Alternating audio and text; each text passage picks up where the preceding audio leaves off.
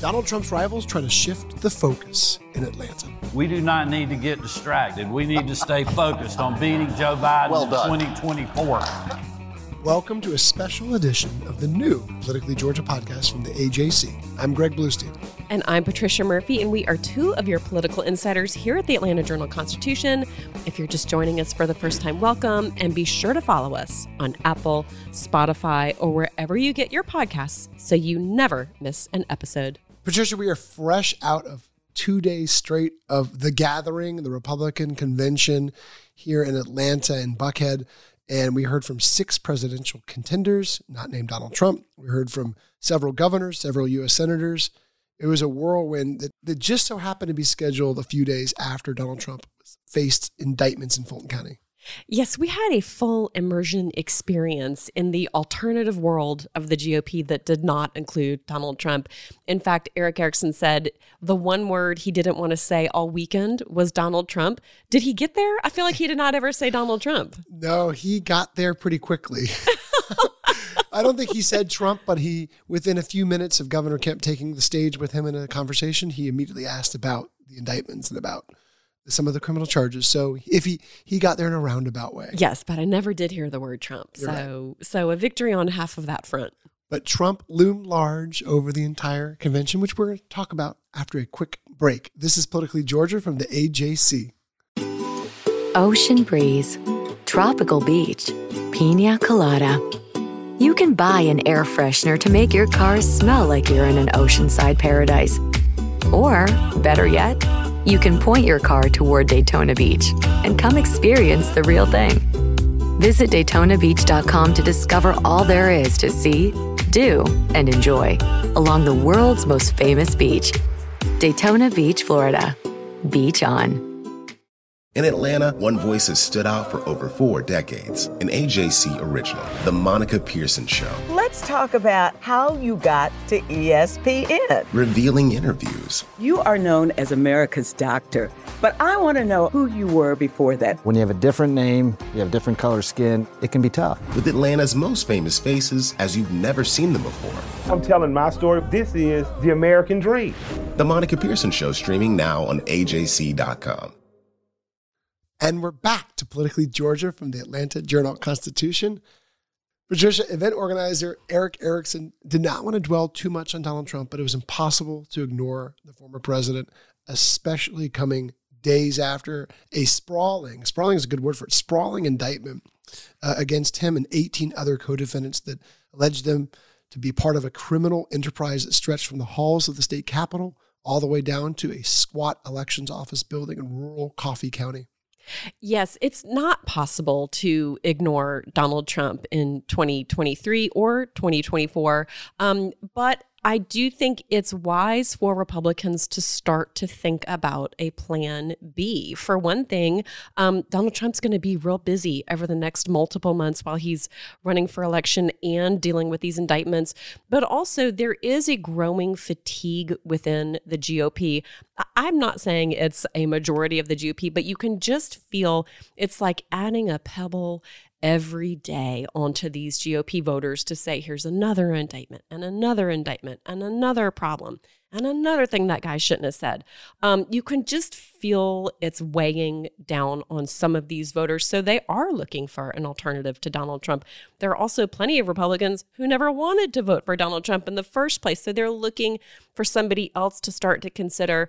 And Erickson put together an event that I think was very important in the way that, other than knowing these people's names and the tippy tops of their biographies, like here's a governor, here's a millionaire, they don't know much else about them. They've never heard Chris Christie talk about military readiness.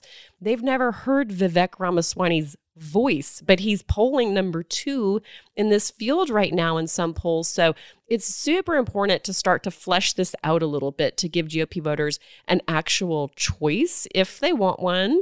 And I think it was an effective event in that way. And we heard a lot of new information from a lot of these candidates. Yeah, Patricia, as you mentioned, Erick Erickson, our friend over at WSB, a nationally syndicated commentator and radio show host, he was able to drill down to the issues with these candidates, sitting with them for 45 minutes in what he wanted to be a Trump-free zone. So they were able to talk about their policies and and proposals and agenda items. At the same time, the attendees of this conference, this was not a hotbed of pro-Trump loyalists, right? As we mentioned before, but they were also given a sobering reminder of the former president's strength. There was a segment of the show on Saturday where a Brian Kemp pollster for Signal firm, a poll commissioned by Brian Kemp's PAC, came out with its results for Georgia Republican primary voters that showed Donald Trump at 53% of the vote.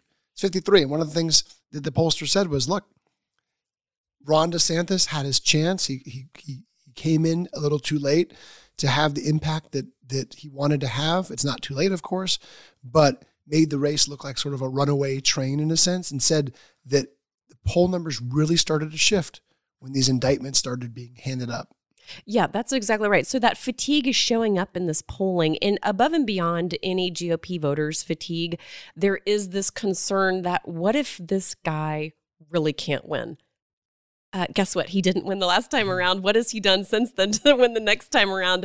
That's not been fully fleshed out yet. But these are realistic voters. They want to win. They are so sick and tired of Joe Biden and Kamala Harris. They want a different person in the White House. And so if it can't be their favorite person, could it be their second favorite person? But what we saw in that polling was it's almost like if you get your dream car when you're 16, but then you realize it's not going to get you to school. It's like too old to get you to school.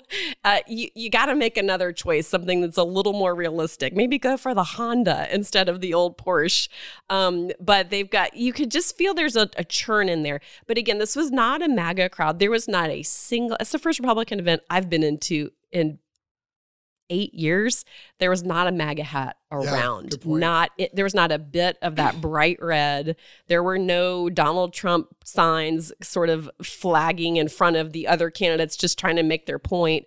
And even though the candidates were not asked about Donald Trump, plenty of them wanted to talk to Donald Trump. So we did get gaggles with a number of candidates who came out, knew they would ask about Donald Trump, and they were ready to go. Well, let's dive right into that, because one of the first speakers was a Republican politician who's not going to be on the 2024 ballot. I know there's some speculation that he might join the race, but it ain't happening. It's Governor Brian Kemp. He kind of laid out his vision for what he hopes Republicans focus on in the future, and it does not include obsession with 2020 election results. If we are looking in the rearview mirror, and this is what my message has been to every candidate in the race, including former President Trump, and I first said this in Nashville at the RNC donor retreat, is we have to be focused on the future, not something that happened 3 years ago. We don't need to be focusing on stupid things that aren't going to happen before this election. We could deal with that later after we win. We have to tell people what we are for, and then we have to have a candidate that can win the election. Patricia, Governor Kemp also brought with him a handheld prop, a pencil.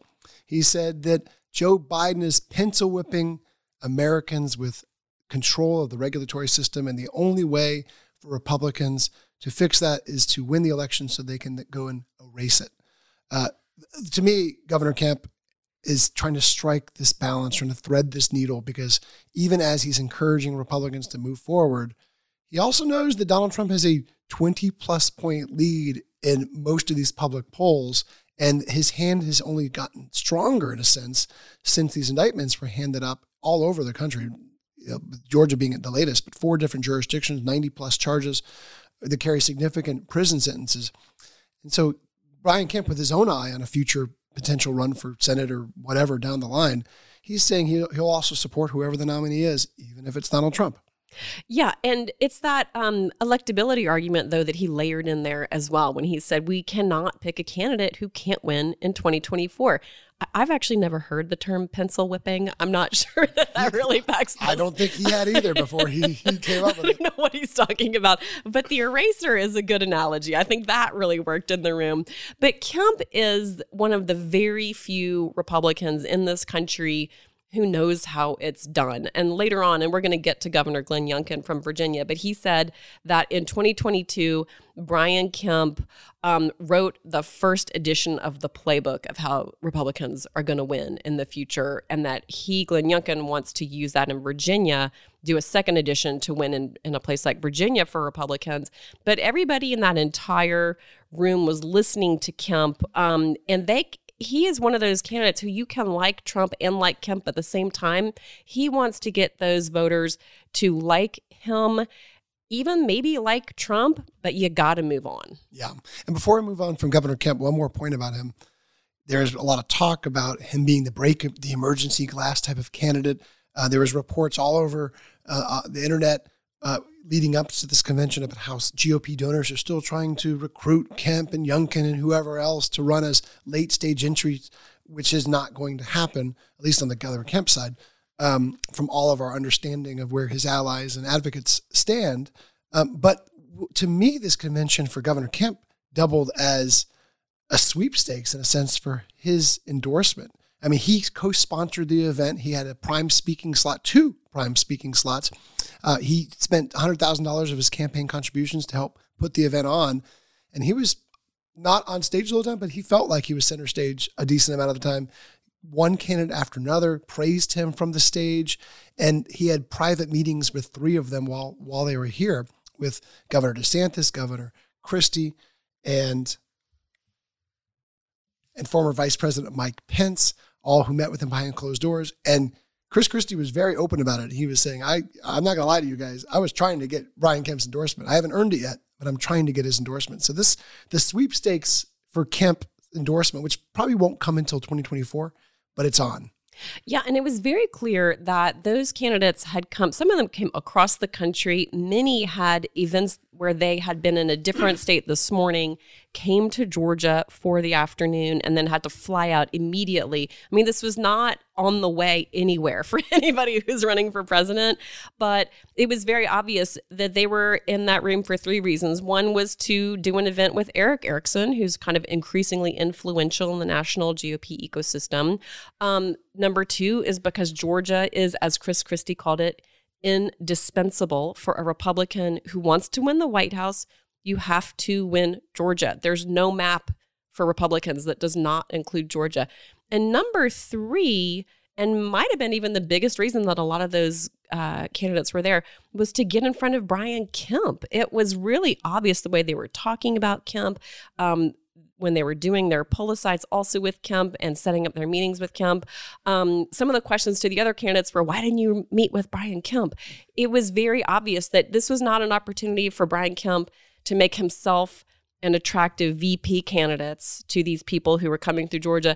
It was an opportunity for them to win him over and try to get his support and his endorsement in the future ahead of the Georgia GOP primary. And Kemp's endorsement is not just important because he's a prominent Republican, but it's because he is according to polls, the most popular Republican in Georgia, which is a must-win state for Republicans in 2024.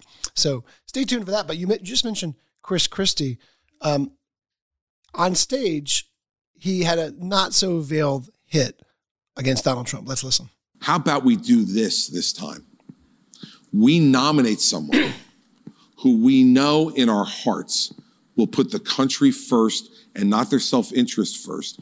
Will put your children and grandchildren ahead of their own children and grandchildren. And then backstage, he took it a step further. It doesn't matter whether it's criminal or not. On January 6th, I don't care, quite frankly, whether he's held criminally responsible or not. He's morally responsible for what happened on January 6th. And that's what I want to talk about. Patricia, most of the candidates we talked to either tiptoed around Donald Trump or gave him backup. Chris Christie was a not so surprising exception. Yes, Chris Christie was no exception at all. He was very well received in the room. I wanted to see if the response in a GOP crowd would be antagonistic toward Chris Christie because he has taken such an incredibly aggressive line toward Donald Trump. He was very well received. But then we go out to the gaggle afterward, and he didn't stop at those quotes. He said that Donald Trump has scrapped his press conference where he was supposedly going to be, quote, exonerated. He said, we all know that Donald Trump canceled that because he's scared. He's finally listening to his lawyers, and he's afraid if he says the wrong thing, which he will, he'll be one step closer to the jailhouse door. He said that Donald Trump he's like, this guy's now been indicted 4 times. When are we going to wake up and stop pretending like this is normal? It looked as if this is Chris Christie's life's work, is to go to every state in the country and just say this over and over for the Republican Party, for Republican voters, and just say, you guys have just got to stop going down this road. Pick another one. It doesn't even have to be me, but just don't do this again. And he also called Donald Trump a coward for his apparent decision to skip the debate on Wednesday. He seemed personally disappointed by this because this is a moment for someone like Chris Christie, who's polling at 2, 3, 4, 5% of the vote. It's low single digits, within the margin of error in some places. It seems like a moment for him to try to get out of the bottom of the pack by directly taking on Donald Trump. Me and you, our listeners, a lot of people who've been tuned into politics know Chris Christie's stance on Donald Trump, but millions of people are going to be watching this debate on Wednesday. And so it's a new opportunity, a new window for him to get more attention to his campaign. Yeah, and someone said, what are you nervous about for the debate? Who do you not want to debate? Who do you want to debate? He's like, I'm not nervous about anything. This is what I want to do. This is how I want to spend my time. And Donald Trump cannot be our next president, whether he's on the debate stage or not. Let's take a quick break. When we get back, we're going to talk about the rest of the White House contenders who spoke in Georgia this weekend. This is Politically Georgia from the AJC. Ocean breeze, tropical beach. An air freshener can make your car smell like paradise. A drive to Daytona Beach will actually get you there. Beach on. Plan your trip today at DaytonaBeach.com. Hip-hop is a product of Black people. It's a product of Black song and celebration. The Atlanta Journal-Constitution presents hip-hop's most pulled elements are pulled from the South. A Southern hip-hop story. We always go back to that moment of the Source Awards. Everybody wants your rhythm, but they don't want your blues. The biggest names in hip-hop. Atlanta is still the mecca for hip-hop. 50 years. No one can deny one film. The power of the South now. The South got something to say. Streaming now at ajc.com/hiphop. And we're back to Politically Georgia from the Atlanta Journal-Constitution. Your hosts, Greg Bluestein and Patricia Murphy. We're also 2 of the authors of the Morning Jolt newsletter, which sets the stakes and the agenda in Georgia politics. And you can get it in your inbox every morning if you're a subscriber to the AJC. You can join the community right now by going to subscribe.ajc.com/podcast and get 3 months of unlimited digital access for just 99 cents. That's subscribe.ajc.com so you always know what's really going on. Patricia, couple quick programming notes. One, we always talk about the Morning Jolt. Well, we've mentioned this before, but we have a new Morning Jolt editor, so you can sleep slightly later in the morning. That's right. From 4 to 4:30. It's been more like 3:30 to 4. And I will take every minute. Thank God. His name is Adam Van Brimmer. We're going to introduce you to him on the show in the next couple of weeks as well. He is also our de facto Savannah bureau chief. Why de facto? He is our Savannah bureau chief. For whatever reason, the announcements didn't say that, so I've just been I guess that's not what we're calling him, but he lives and works in Savannah, and he's going to write stories about the coast and that area and Savannah, so that's what... Yeah. What should we call him? Like a Savannah bureau chief, maybe? I mean, that's what I'm calling him. Anyway, he's terrific. Tons of experience in politics, business.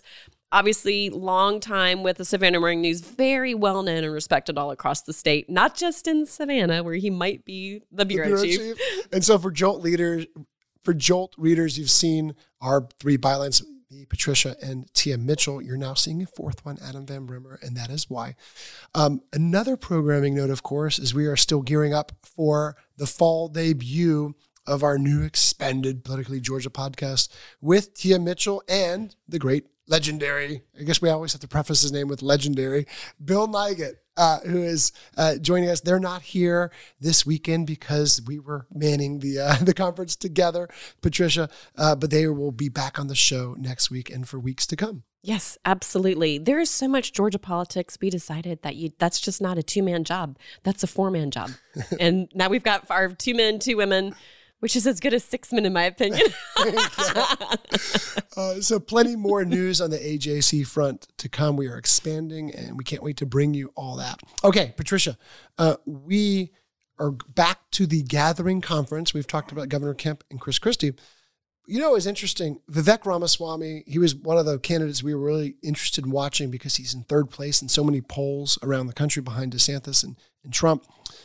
So one of the Republican activists in the room pointed this out to me.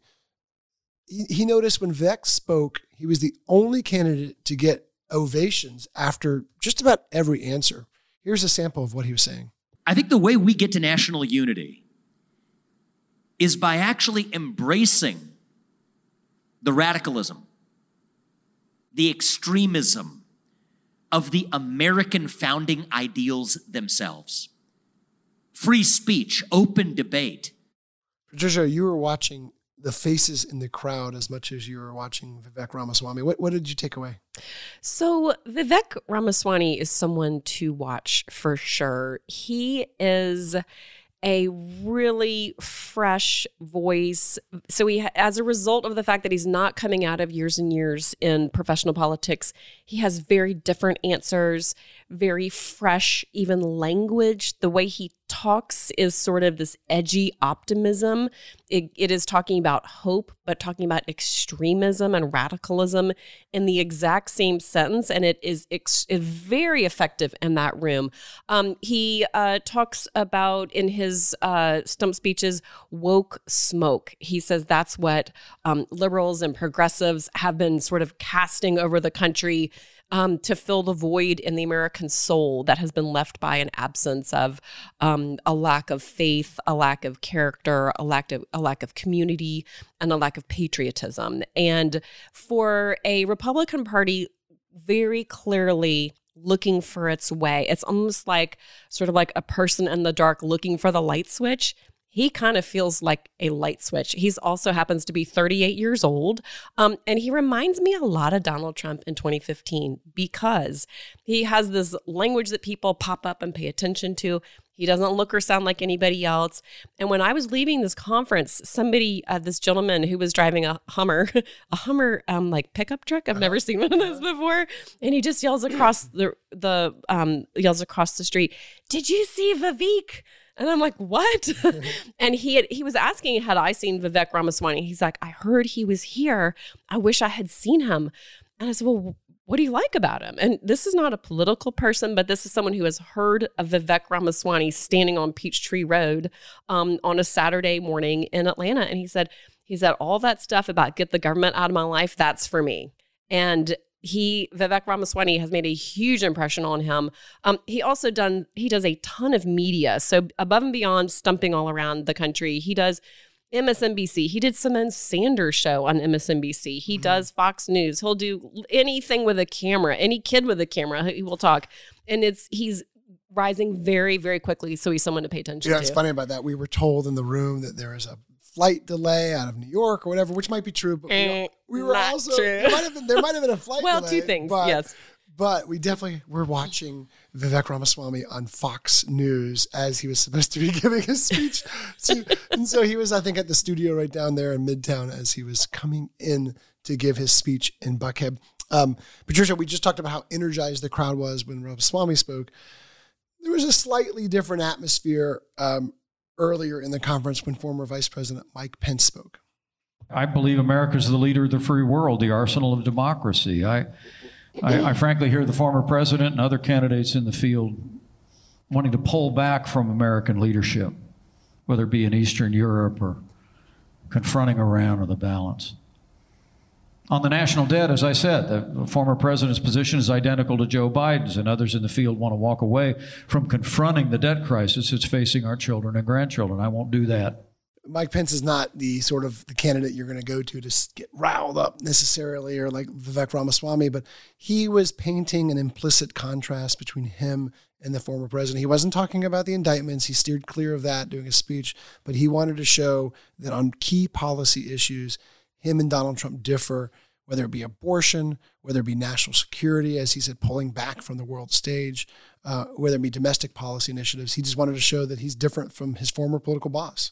Yeah, and he did not light up the room, but he was not booed. I've certainly read accounts of Mike Pence getting booed by Republican voters. That was certainly not the case.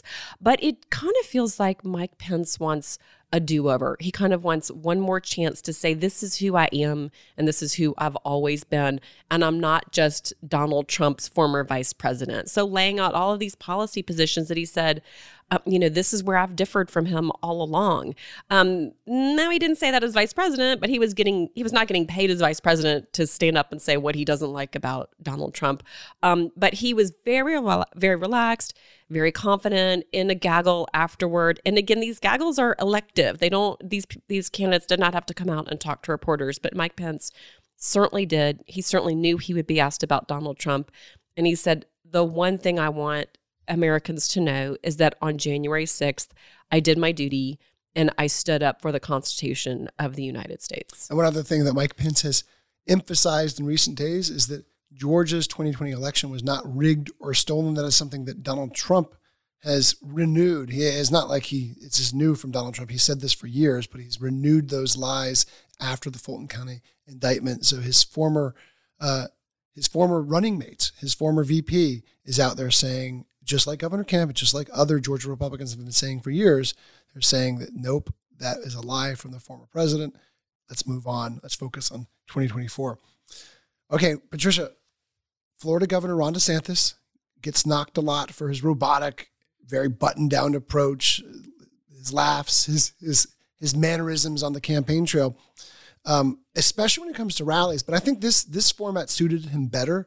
He was in a one-on-one conversation. Each of these candidates were in one-on-one conversations with Erick Erickson. And to me, he just seemed more relaxed. He still got his points out, his talking points out. Let's listen. I am not like some of our other Republicans from the past, just content to cut taxes, have a good business environment, and then let the left use rest of society as their personal little playpen. I don't let that happen in Florida. They are not going to just take over our schools and use our schools as an instrument to impose their agenda. We are not going to do that. Patricia, he did seem, to me at least, a little bit more, toned down, but also got a very warm reception from that crowd. He is the number 2 choice for a lot of Republicans in that room at least, but also in Georgia, he's polling in second behind Donald Trump, but not necessarily within striking distance. We'll see. We have an AJC poll coming out in the next couple of days where we'll have more, but at least in a strong second position where he can be seen credibly as Donald Trump's top rival. Yeah, he seems to be really benefiting from low expectations at least by the people in that room. A number of people I talked to said, well, wow, he wasn't nearly as bad as I thought he was going to be. I'm like, well, that's great. There are, for people who don't know why this is the thing, there are photos of Ron DeSantis on the trail where when he laughs, it looks like he's about to swallow a watermelon. I mean, it is like, I don't know how his jaw gets that wide. But so those have gone viral. They have really caught on in the media and on Twitter and social media. So it has literally kind of damaged some people's opinion. It's just sort of like his seriousness as a candidate. Is this a real candidate? Is this a real person? During his speech, he talked a great deal about Florida, of course, but in a Georgia audience, all of the things that he listed about Florida, Georgia typically did about 6 months to 2 to 3 years earlier. So I stayed open. I opened up for COVID. Well, Georgia opened up earlier. I passed this school about CRT in schools. Georgia did that earlier. So there are a number of issues where it didn't quite land that hard with the Georgia audience, but I think he was well received. He certainly is still way out front. He's perceived as being a strong candidate. He's perceived as being the number 2 candidate in this race. I didn't hear a lot from DeSantis that made him explosive as an option or an alternative, but I think he did well. I think he did well. It's hard looking back to remember exactly what he said that was so different from the other candidates. Some of these other candidates are just so vivid and, sticky is the word that I use, that you just remember what they said. Tim Scott had a lot that you remember. Vivek Ramaswamy, of course. Even Mike Pence was saying things that we have not heard before consistently on a national stage. So I do think that DeSantis is going to have to kick it up a notch in order to really continue to regain momentum that he's lost a little bit over the last couple of months. And another thing, DeSantis has struggled to respond or figure out a strategy to approach Donald Trump's criminal indictments. Sometimes he says that it's a politicization of the Justice Department and that we should all be shocked by. Other times he says it's one more reason that Republicans should consider an alternative. On Friday, when he spoke to the conservative activists in Atlanta, he just, without mentioning Trump's name, talked about static that is going to distract Republicans of the mission of defeating Joe Biden in 2024. Okay, Patricia, you mentioned Senator Tim Scott. He showed up ready for a brawl. I look forward to that kind of conflict because I want to resolve the issue. You don't have to be an exception if you're an African American to succeed in this world. All you have to do is go as high as your character and your grit and your hard work will take you. Patricia, he is in the bottom of a lot of polls, including here in Georgia, but he's someone who is gaining some traction in the early voting states who could turn some heads on Wednesday's debate.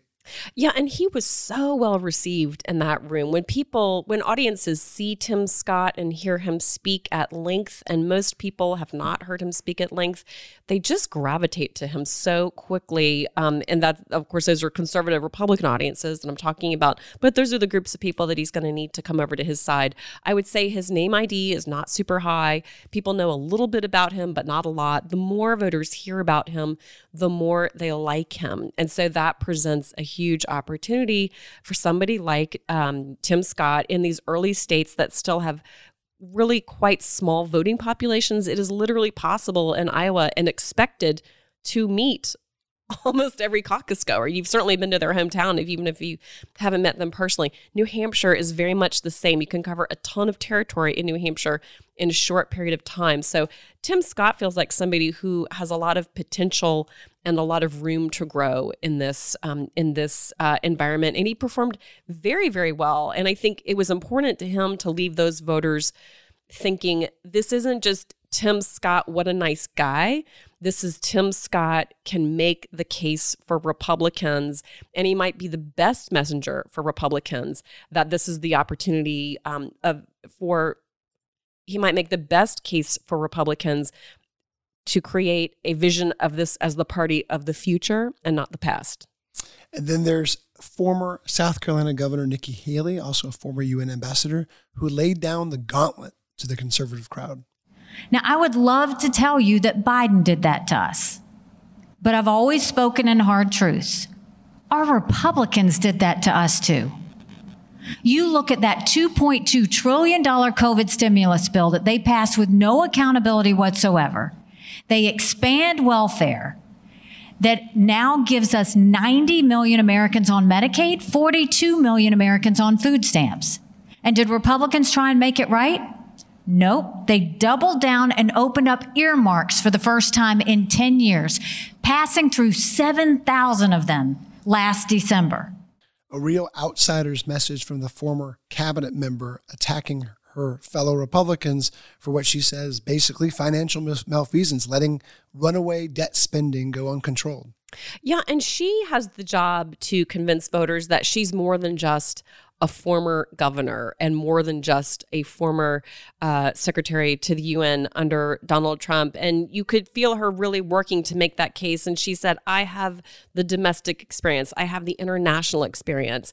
Her husband also has recently deployed as a member of the National Guard for a full year deployment. And she talks really effectively about that. She's very deeply steeped in military and veterans issues as a result of that as well as being the former head of the South Carolina National Guard as the governor, of course. So she, I think, did really, really well. I talked to Republicans in that room after her speech. They said, yeah, I liked her. I don't know if I see a president, but I liked her. You know, I think she needs to do more to light up that room. But she's very well respected. You can both see why she's a little bit low in the polls and what she could do to grow her share. But she's got to do it quickly, because for these candidates, as they get closer and closer to Iowa, they're going to need to to show that their campaigns have legs, that they have a lot of growth potential and the ability to come out of Iowa and continue as a serious national candidate. Otherwise, they're just not going to have the money to continue. A quick sidebar, Vivek Ramaswamy is self-funded. He has said that he would spend up to $100 million of his own dollars. Many millionaires go higher than their original budget. So you can assume he would spend more than that to get himself not just out of Iowa and New Hampshire, but further. So he's got a little extra X factor that he's going to be around for a while in this campaign, as long as he wants to, because he can certainly afford to. Get ready for the ads, Georgians, right before the March 12th primary here. Patricia, the clock is ticking, as you mentioned, and that brings us to the last segment in Erick Erickson's The Gathering that we should talk about, which is two non-presidential contenders that had lots of tongues wagging, I guess is a good way to put it. Governor Brian Kemp, Virginia Governor Glenn Youngkin shared the stage in the final act of the program. Both of them have gotten overtures, been recruited by senior Republican officials and GOP donors over the last few months because they both can win really competitive battleground territories. And in Youngkin's case, a blue state in Virginia. They both also or have been at odds with Donald Trump. Kemp much more than Youngkin, but Youngkin, famously basically told Donald Trump to stay out of his state during his election campaign. And they both have what they think is a blueprint to win in a competitive battleground by focusing on education and the economy. In Youngkin's case, it was really targeting pandemic era policies that upset a lot of parents in Virginia. Yeah, it has to be also noted that Glenn Youngkin and Brian Kemp are wearing the exact same outfit. We were like, I did do hashtag twinning. They didn't just look alike. They sounded alike. They acted alike. They talked alike. They used almost the same words. If you're looking for an alternative to Brian Kemp, Glenn Youngkin would be your man. They are the same person. A little height differential. It was a little kind of a mini-me moment for him. Youngkin said that they were both wearing also almost identical cowboy boots. And Youngkin said his cowboy boots were like size 14 or something. Oh, really? He's a tall man. I'm He's 13, a tall drink of water. He's got me by a couple inches in a shoe size or two. So, good to know. Thank you for that. But I think what's the most important thing about these two guys is that they know how to win. And so if you have some anxiety about the Republican Party in 2024, that's probably well placed. I mean, there's a lot going on. But 2028, 2026, beyond this election cycle, this is the future of the Republican Party on these stages. And they have Glenn Youngkin, Brian Kemp, not just knowing how to win. Brian Kemp in particular is so popular with the conservative grassroots. So this is the model. And in fact, we have a picture of them high-fiving each other. They just look as happy as just... And they basically have, yeah, you're right. I mean, I knew they were wearing both blue jackets. I mean, it's like they could not be happier with themselves. They're having the best time. They like each other a lot. You can tell also. And remember, Glenn Youngkin came down to Georgia and stumped for Brian Kemp. They got along really well doing that event too. It was up in the Alpharetta suburbs. This was an area where, Glenn Youngkin's message really worked well in the Washington suburbs that used to be a lot redder and then became bluer into the Trump era and now could be a little bit more competitive than it was. That was why Governor Kemp asked Glenn Youngkin to come to help him in 2022 in Alpharetta and Roswell and that part of that neck of the woods where his message might be more effective. One thing he said that I found really interesting is he said that Brian Kemp's 2022 reelection was the first edition of the playbook that he hopes to replicate in Virginia. He can't run for another term. In Virginia, you're limited to one term as governor, but he could have other ideas down the road, but we do not think it's president. We don't want to fan those flames any more than national outlets. Well, at least not in 2024. At least not in 2024. Yeah. Yes, but the rest is TBD. Yeah. In fact, it's all TBD. Everything is TBD. And I might get some calls saying, hey, Kemp hasn't ruled it out yet for 2024, but he said that any more candidates joining the field would only help Joe Biden. So we'll take that as it is. That is all the time we have for this edition of the Politically Georgia podcast. Don't forget, anytime you have a question or comment, anytime, 3 a.m. in the morning, you name it, you can call producer Jay Black's direct cell phone number. Or Shane. Or Shane. Or especially Shane, Jay says. Happy birthday, Shane. Happy birthday, Shane. They have the same phone number. It's 404-526-AJCP. That's 404-526-2527. They will patiently jot down your question and we will answer it on Friday's episode. Well, thanks so much for listening to the Politically Georgia podcast. You can find links to all the stories we talked about today in the episode summary of this podcast. We release new episodes every Wednesday, every Friday, whenever big news breaks. I'll see you next time on Politically Georgia from the AJC.